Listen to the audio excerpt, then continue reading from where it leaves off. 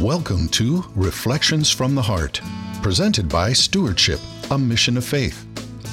Reflections from the Heart with your host David Abel is an outreach of gospel reflection, a ministry of Stewardship, a Mission of Faith. For the next 30 minutes, please join David as he breaks open the bread of life in the gospel reading for Sunday's Mass. And as the same Holy Spirit who inspired the biblical writers inspires us today with the truths he reveals to our hearts through his word. Now, here's David with Reflections from the Heart.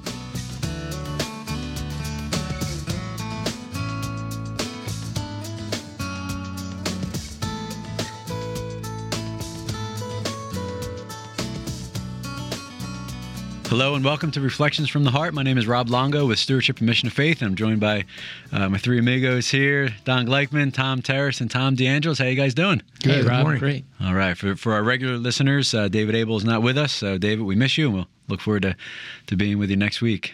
So for those of you who are regular friends listening, you know the drill.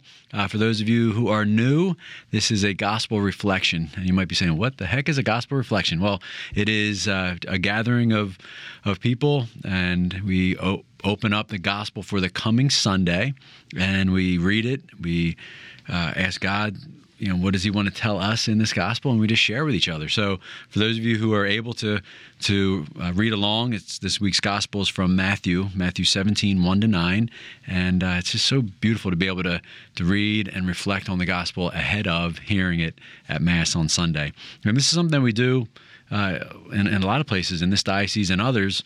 And if you're interested in joining one, just get in touch with us at Stewardship and Mission of Faith. We'll try to plug you in to a group that's established, or if you want to start one, contact us as well. We'll provide you with the prayer books and the material and the facilitator's guide and help you get going as well with that. Without further ado, let's open up with a prayer. Don, if you can lead us. Surely, Rob. Dear Lord, precious Lord, gracious and merciful Lord, come to us this day as you promised you would when we gather together in your name, and help us to pray. The first part of prayer we know is when we talk to you. When we tell you what is on our hearts and on our minds and in our souls. We have an abiding hunger to get closer to you, to have the peace that only you can give us, especially as we look around us in this world today that's so fast, so pressure-packed, and so secular in its bent.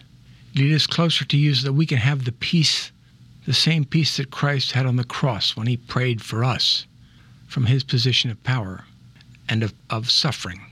But Lord, also the second part of prayer is when you speak to us. We just sit back and listen to your words. So the second part is going to be our reflection on your words to us through the gospel of this coming Sunday.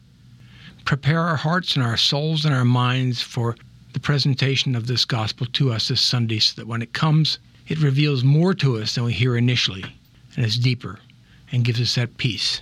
These things we ask through the intercession of Mary, our mother, and through Jesus Christ, our Lord and Savior. Amen. Amen. Amen. Father, Son, Holy Spirit. Amen. Thank you, Don. All right, Tom Terrace, if you could share the gospel with us. Sure. This is a gospel from Matthew 17, verses 1-9. Jesus took Peter, James, and John, his brother, and led them up a high mountain by themselves, and he was transfigured before them. His face shone like the sun, and his clothes became white as light. And behold, Moses and Elijah appeared to them, conversing with him.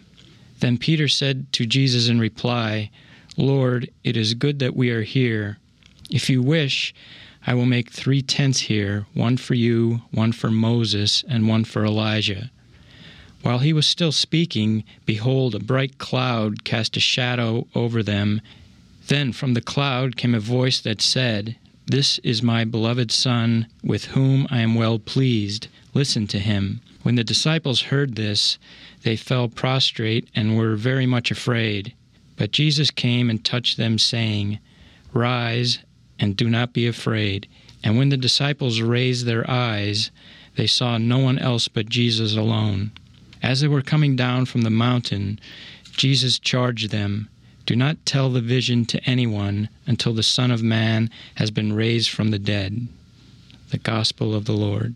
Praise to you, Lord Jesus Christ. Thanks, Tom. And as always, we just let the Holy Spirit stir within us, and anything that comes to mind, we'll share with each other. So, did anything jump out at anybody? One of the first things that occurred to me, and I hadn't really thought of this before, this reading was, that the line where it says, "While he was still speaking." While Peter was still speaking, saying, "Lord, should we set up these booths for you, these tents?" A bright cloud cast a shadow over them, and then the voice came saying, "This is my beloved Son, in whom I am well pleased. Listen to him." It's almost like, God the Father was interrupting Peter here. Like, listen. There's something bigger going on here than just you needing to put some tents up here. It's like, because he interrupts him, which I think is kind of a strange thing to remember. But I was thinking about it, if you're sitting around the table, with the apostles sharing, or the campfire or whatever, and telling this story, I half think that people would have picked up on that, like knowing the stories that about Peter and his readiness to rush in and do stuff. Here he is trying to set everything up, and they're on their way to celebrate the Feast of Booths at Jerusalem. So he has tents on his mind, saying, "Lord, should I do this? Should I do this?" And God interrupts him and says, "Listen, just listen to what he has to say. Don't worry about that." So maybe one of those questions when we meet St. Peter in heaven, what were you going to say next? you were just talking about the tents, and then you're about to say something. And, God interrupted you. Yeah, what were you going to say? What were you going to say? And Don, in your prayer, you mentioned in your prayer that we live in a world that is so secular. And I don't know if you realize that obviously you're moved by the Holy Spirit when you're praying, but just that struck me and reminded me of a story that I just heard. It's an amazing story, guys. So just check this out, because it really goes to the so secular part of your prayer, Don. It's about a guy that was living in a province in China where it was illegal to be Catholic, and this man had such a love for the Eucharist, such a love for the Eucharist. Whenever the priest would come around, they would have Mass in his home. And they would have the Mass, but they would have people outside as lookouts, making sure that there aren't any officials coming. So one time they were having Mass, and Mass was over, and before everybody cleared out, the officials were coming. So the lookout guys ran into the house, told everybody, they all cleared except for the man who owned the house.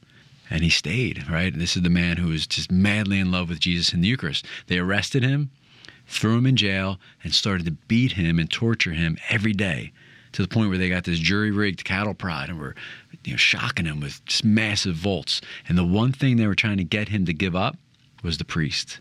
Tell us where the priest is. Where's the priest? Where's the priest? And this guy had such a love for the Eucharist, he knew no priest, no Eucharist. And he didn't want to give up the priest, because then he would be withholding that gift of the Eucharist from his family and his friends. So he withstood the torture every day for 4 weeks. And after that period of time, they realized they couldn't break the man, so they let him go. So he goes back to his family. Short time after that, they moved to the United States. And this man, going from a country where it was illegal to be Catholic, whenever a priest came in town, they would have Mass, and he just treasured those moments to receive the Eucharist. He's in a country now where there's daily Mass. He can go every day. He can go at morning. He can go midday. He can go at night. I mean, he was just loving life, going to Mass every day. But then he realized that in America, the more you work, the more money you make. The more money you make, the more things you can buy for your family, the more vacations you can go on. So the guy started working, and he went, every few times a week. And then he started working even more. He got busier and making more money, buying more stuff. Then he went on Sundays only. Then he got so busy that he would miss the occasional Sunday. Continued to get more busy and just immersed into our culture, where he stopped going on Sundays and would just go on Christmas and Easter. So here is a guy who went from a country where it was illegal to be Catholic, willing to take 4 weeks worth of torture out of love for the Eucharist, not to give up the priest, to coming into our culture, to the United States, where the culture didn't try, but just the culture just totally just drove him away, right? Yeah. Separated. So we are in, as Don prayed, our friends out there, we are in this culture, this secular culture, that if we go with the flow, right, we're going to end up where the flow goes, right, to the stagnant part of the stream, right, where there's no movement, all the muck and mire and junk. We can't go. We got to be like those salmon that are swimming upstream, right, swimming against the current, fighting and trying and being so intentional about our faith, because, all of us gather around the table, we work full time in a Catholic ministry, right? We're not safe. We're not, it doesn't mean, like, I tell this to the kids in the schools that we go to, you're in a Catholic school, it doesn't mean that you're safe. Because unless we all intentionally decide to give our lives to Jesus and then live like Jesus, right? Live like him, live for him, everything, intentionally carve out time for prayer, intentionally invite him in to the center of all of our activities, where we might end up going with the flow and just little by little, like this man, just float away. It's much easier to resist obvious evil than it is that which is not obvious, that is hidden, that is sort of clandestine, like the societal influences upon our life. I like to hear CDs when I'm driving long distances, and I do a lot of that. Last weekend, Lucia and I went down to Washington, D.C. for a special ceremony, an anniversary of a friend's death. We met with the entire family and had a wonderful time down there. On the way back, the terrible rains of last weekend, if you recall those, they were kind of torrential at times. They ended. And in the evening when we were coming back, there was this most amazing sky. The sun was bright, and there were lots of clouds out there. And some of the clouds were heavily laden with rain, and some were not. Some were the white kind. But on our left-hand side, Lucia wanted me to stop so she could get a picture. And she wanted to get a picture because there was this bright sun that was shining through the clouds. And the clouds were bright. As it here is in the text, a bright cloud cast a shadow over them. It was a bright cloud because the sun was behind it, but it was still a cloud. It still prevented the piercing rays of the sun from getting to us. And I think about the disciples later on, they raised their eyes because you have to avert your eyes from direct contact with the sun. And yet at the same time, we crave that. The CD that we were listening to that day was one by Jason Everett. And I don't recall the name of it, but it was a reflection on John Paul II's theology of the body and about how the Eucharist really is the consummation of our Catholic experience with God on earth, the same way as marital bliss is the consummation of a marriage. And I will admit that there have been a few times when I've been as impressed emotionally and spiritually by the presence of Jesus Christ in the Eucharist when I receive it, as I was when I saw that beautiful sun shining through those clouds that day. It made my heart sing when I looked at the sun. But when your heart sings in the Lord, which is something we all are beginning through the Eucharist, which is something that only we have, that's a time when we can really commune with God, be one with him. And do we keep our eyes down because we can't look directly at him? In the case of the Eucharist, we can't. He has made it in such a way that we can look directly at him. Isn't that amazing? That's beautiful. It is beautiful. And then the prayer for all of us should be, Lord, please instill in us the wonder and awe of a child as it relates to the Eucharist. Amen. That giddy wonder and all, like, this is absolutely amazing. That how can we ever just yawn through another Mass again? Just that's a gift of the Holy Spirit. So let's pray for it. Yeah, in this reading, what jumped out at me was from the cloud came a voice, and I picture the cloud as being whatever we're struggling with in our life. Like whatever's giving us trouble, that's clouding our thought or judgment. Could be some kind of a problem or an addiction, whatever that we're struggling with. We all have it. We all have these crosses that we carry. And so from that cloud came a voice. And so I think, God is clearly saying when you're in this cloud in your life, a problem, an addiction, whatever, here's my son, listen to him. And so to me, it speaks, to when I'm struggling with something and having a problem and I don't see any way out, any light, then he's directing me where to go to get that clarity, to get help, from Jesus, who is, there with me, and he's there with the disciples as we read in this passage. And one of our friends and partners in ministry, Marty Rotella, I've heard him say to so many people in different presentations that he would give, he would put his hand on the back of his head, and Tom, this goes to the clarity piece. He would put his hand on the back of his head, and he talks about, like, you know, the things that you're struggling with and different problems that, like, we just kind of stuff them in the back. And, you know, can you see the back? You know, no matter how fast you twist, you can't see the back of your head, right? And you stuff them in, but when you speak them out, and when you speak out and bring them to the light, then there's clarity. And especially when you do that with a trusted advisor, spiritual director, trusted friend, where you take them from the back where they're just kind of just like mulling and just ruminating, then you speak them out, then they're in front of you, they're in the light. Yeah. Right? And then you have someone that you trust that can help bring that clarity to what we're struggling with and what we're kind of going over and over and over and over again in the back of our heads. But it's out in the light. It's with a trusted friend who loves the Lord and can bring clarity to it. So thank you, Tom. Yeah, and I was it's weird that you said that, because I was listening to a podcast on the way down there, and it was about deep thinking. And when you have a problem, even if you have a pad of paper and you just write out for a half hour, just think as deeply as you can about whatever problem it is, you know, those people who do that tend to, you know, work out their problem more so than those who just don't do anything, don't talk to anyone, don't, you know, just keep it in their head.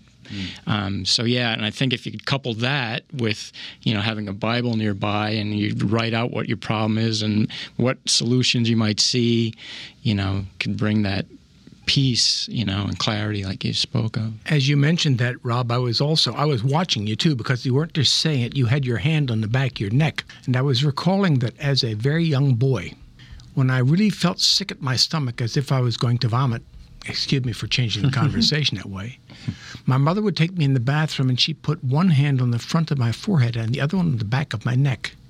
And then all of the evil would come out through my mouth. And I'd feel better, because her hand had been there to get that evil out of me. And it's amazing how that it was like putting your hand in warm water. It causes things to happen, you know.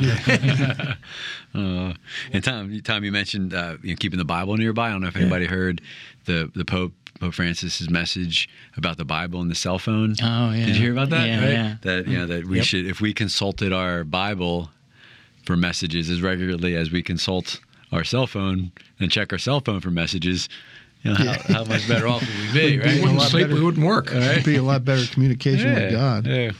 One of the things I noted about this, and it's been something that's been on my mind for a while, actually, and looking at the scriptures. And I got this, I think, from listening to Scott Hahn's material on some of the Lighthouse CDs that we have, is this is another example in our scriptures of where there's a historical event and there's profound symbolic significance in an event that actually happened. And one of the things that I've noticed, having studied, you know, most of the other major world religions, is that no other world religion has the significance, the symbolic significance that grows out of historical events. You have historical events, and then you have the teachings. So even like in Islam, you have the history of Muhammad, and then you have the teachings, which are in the Quran, that don't really talk about history so much. And when they do, they're basically relating events, not necessarily bringing out significance. But here we have a situation, for example, that's historically related, and in the history is profound significance. And for example, you know, this is an experience where Peter, James, and John go to a mountain, see Jesus with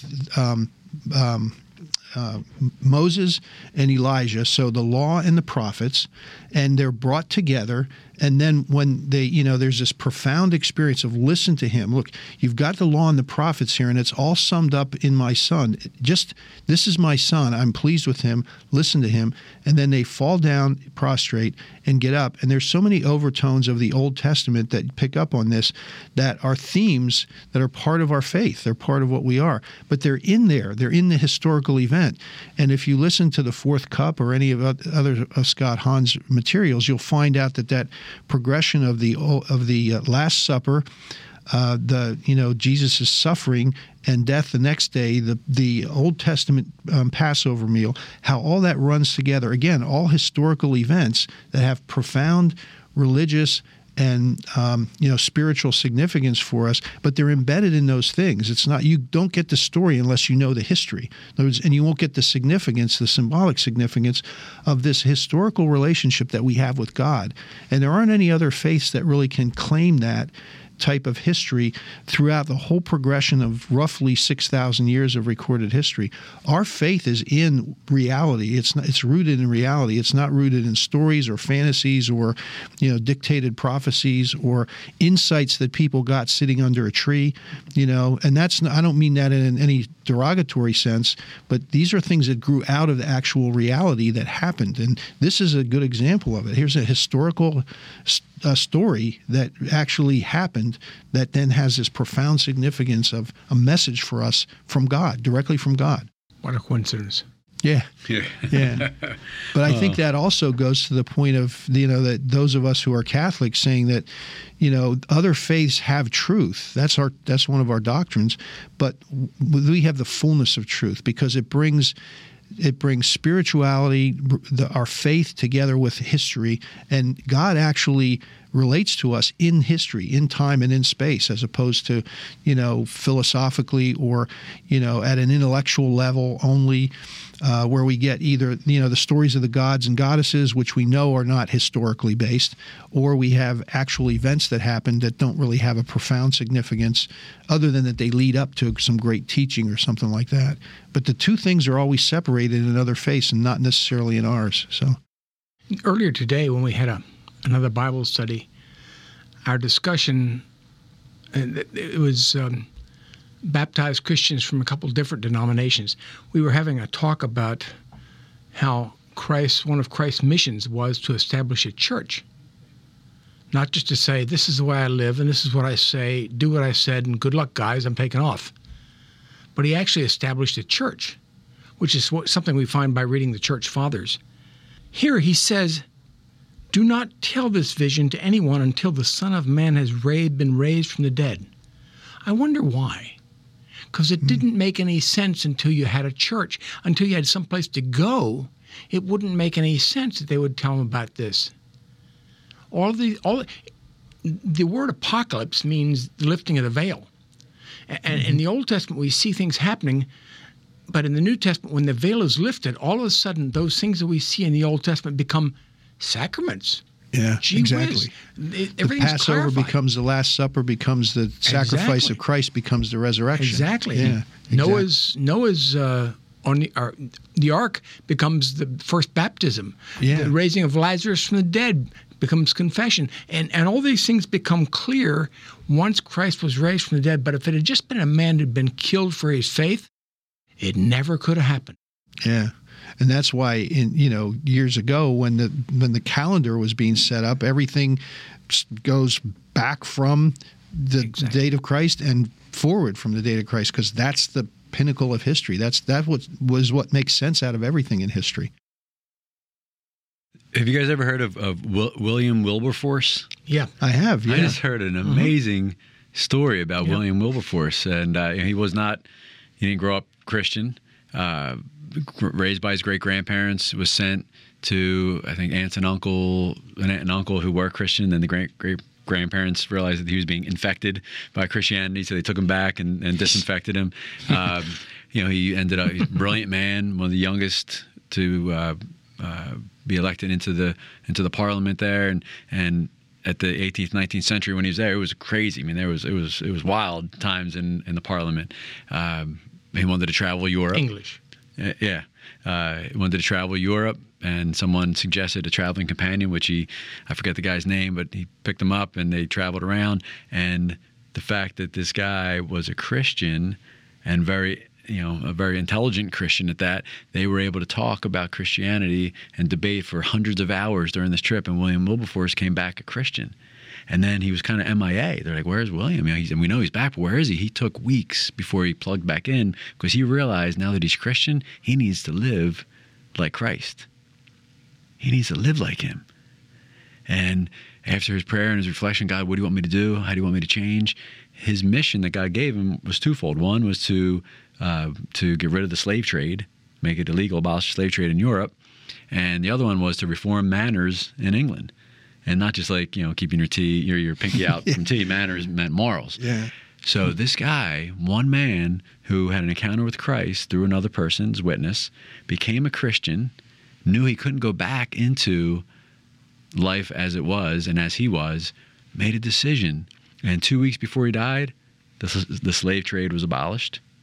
And then the manners thing or the morals thing was, just reforming just people's behavior. And there's, drunkenness and drinking and prostitution in that time was like, 25% of women were prostitutes. The average age was 16. I mean, it was a crazy period of time. But look at one man's encounter with Christ and a decision to change did, right? The amazing part of that was he had been involved in slave trade, and that was why he helped to pen the hymn, Amazing Grace.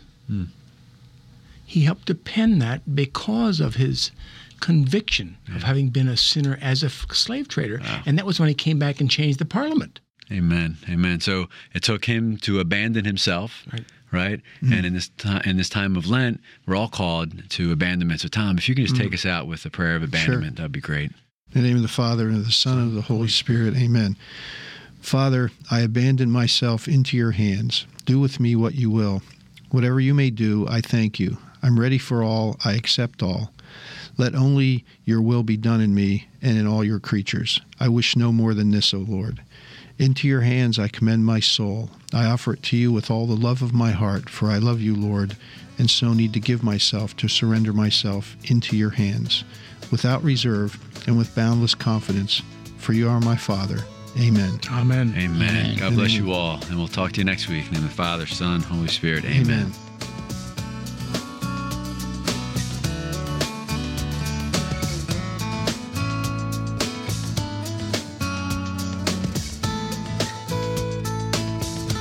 Reflections from the Heart has been presented by Stewardship, a Mission of Faith. We hope that you have been blessed and encouraged as you listen to Reflections from the Heart. If so, you might consider participating in a gospel reflection group. For information on locations and times of gospel reflection groups, or how to start a gospel reflection group in your area, please visit our website at stewardshipmission.org and click on Gospel Reflection Groups, or call us at 717-367-0100. Stewardship, a Mission of Faith is a 501c3 nonprofit organization and depends on donations from people like you to make Reflections from the Heart possible.